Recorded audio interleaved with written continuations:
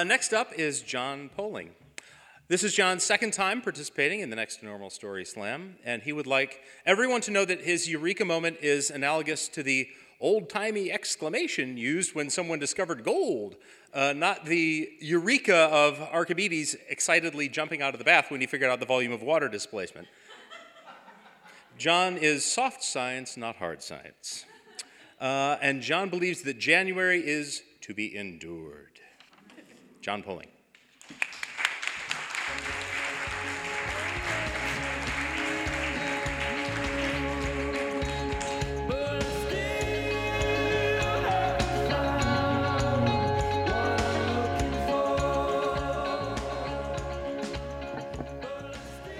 Well, rarely have I selected a song that is so perfect for the moment that I was at, because I still hadn't found what I was looking for.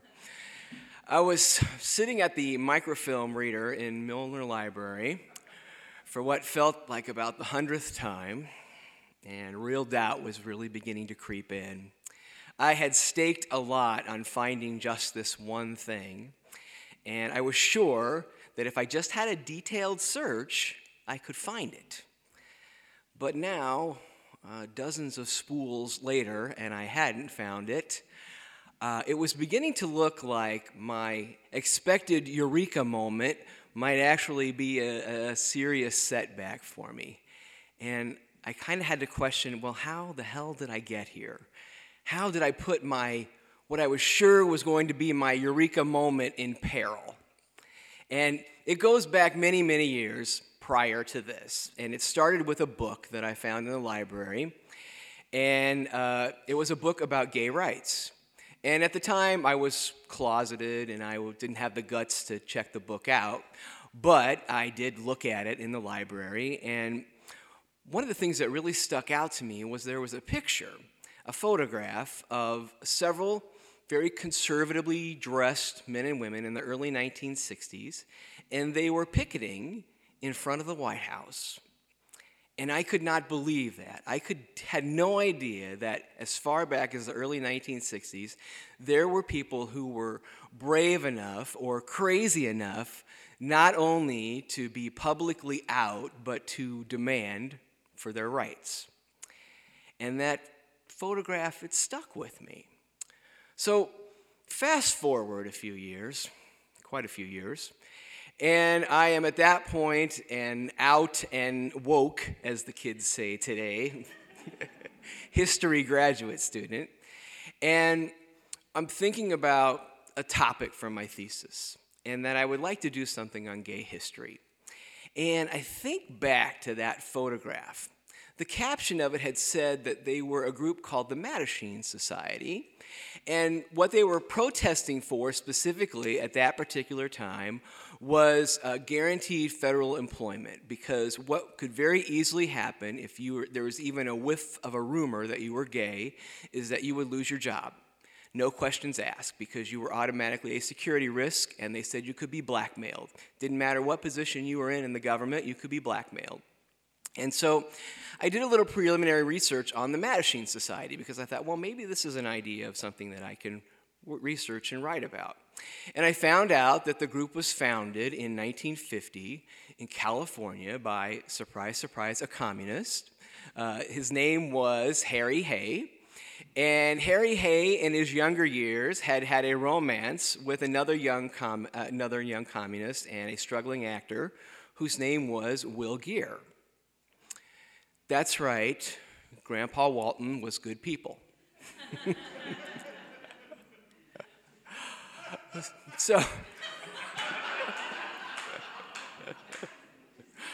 it said that the Mattachine Society, their goal was to improve the rights of gay people. And while most of its members were closeted, were anonymous, some did speak to the press.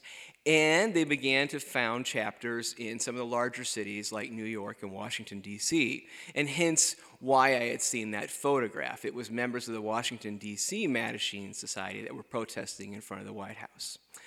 There had also been a group in Chicago. And this is when my ears pricked up, because I thought, Chicago, is this a possible thesis topic? Because I could definitely handle trips up to Chicago to research this. So I called the main LGBT archive in Chicago, and the archivist said that, yes, they had some documents from the Mattachine Society in Chicago. Mainly they were newsletters, she said. And she also informed me that I was researching actually the third manifestation of this group. There had been 2 other groups before the group that I had found out about. And I wondered what had happened. Why hadn't those 2 earlier groups been successful? Their documents that they left didn't tell too much. One had existed for a couple years in the late 1950s. The other one had existed in the early 1960s, and both had eventually collapsed. But it wasn't that difficult to really figure out probably what happened, because to be out in the late 50s and early 1960s as gay was very dangerous. You would likely lose your job. You could be shunned by your family. So the fact that these 2 chapters, were advocating for something like gay rights, that sounds like a pretty risky prospect. And to be outed back then was just devastating. But there was a third attempt, a third group. And they founded themselves in 1965, and they called themselves Mattachine Midwest. And I thought to myself, well, what changed? Why did, after these 2 failed attempts, did these skittish gay men and lesbians in Chicago decide that they wanted to try one more time to have a group? So that was going to be the key question for my thesis. And actually, that was one that answered itself fairly quickly.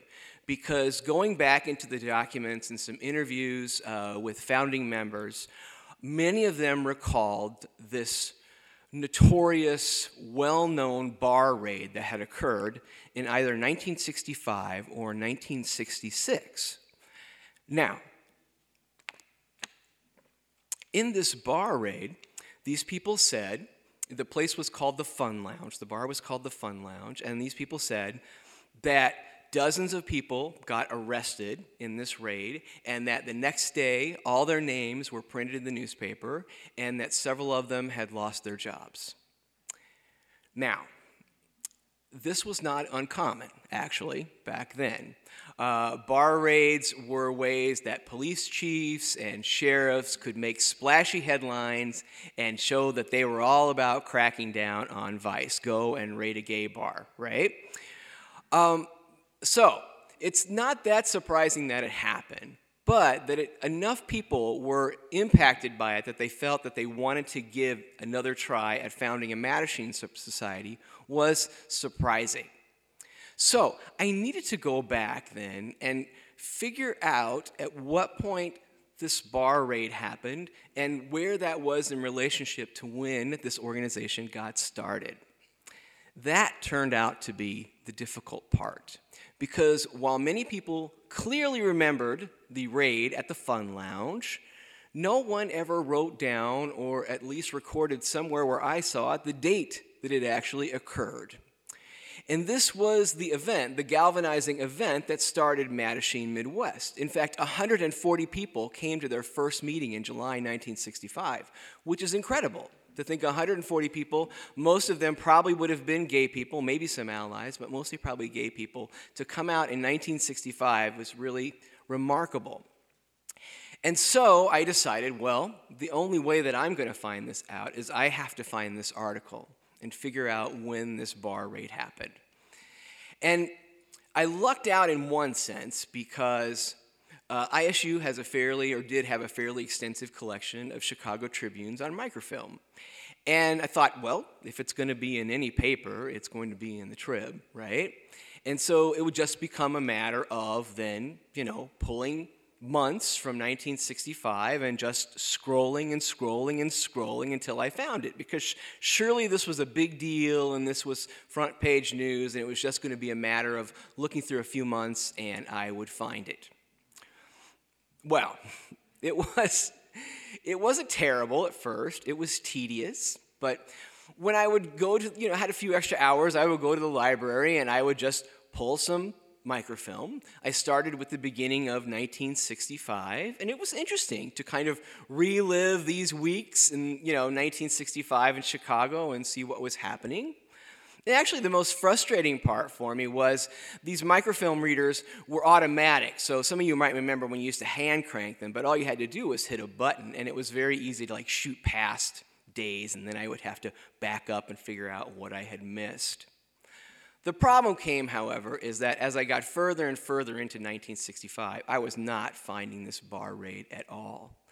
And that's the point that brings us back to the beginning of my story, because now I had to entertain the thought that maybe it wasn't as big a deal as a lot of these people thought that it was, or maybe it wasn't in the paper at all, or maybe it was in the Chicago Daily News or Chicago Sun-Times and it wasn't in the Chicago Tribune. Maybe I wasn't going to get my eureka moment. But I decided that, I would go into 1964 and I would give that a shot. So I started January of 1964. I go week after week, and I'm not finding anything, and my spirits sank. And I thought, this is it. This is a major thing because this event started this organization, and I can't find any evidence that this event ever really happened. Well, you can probably see where I'm going with this.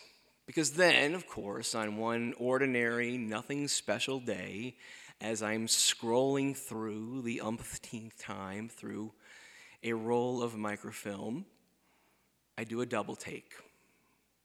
I stop. I roll back. No. There it says in the headline, "Teacher, 1 of 8 seized in Vice raid quits." I look at the lead paragraphs. In an early morning raid at a tavern known as the Fun Lounge, 8 suburban teachers were arrested along with 102 other people in this bar raid. Eureka! I found it. I now had the genesis of Mattachine Midwest, and I knew that what these people had in their interviews said was legitimate, that this was a really big deal. This bar raid had, in fact, occurred. So I went on to write my thesis about Mattachine Midwest, a group that lasted for 20 years, and they were a fairly big deal in the late 1960s in Chicago. They were the only group that was out there engaging with police and trying to deal with police harassment. It is still, 18 years later, it is the only major history that has been written of the organization.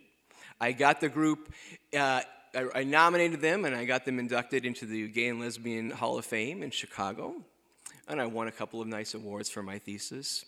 But most of all, I was just happy that other people will get to discover these brave gay pioneers in Chicago, and I look back at that time of scrolling and scrolling and scrolling as really a labor of love more than research work. Oh, and I should tell you one more thing. What was the date of that bar raid appearing in the Chicago Tribune? Well, it was April 26th, 1964. That just happened to be the day that I was born. Thank you.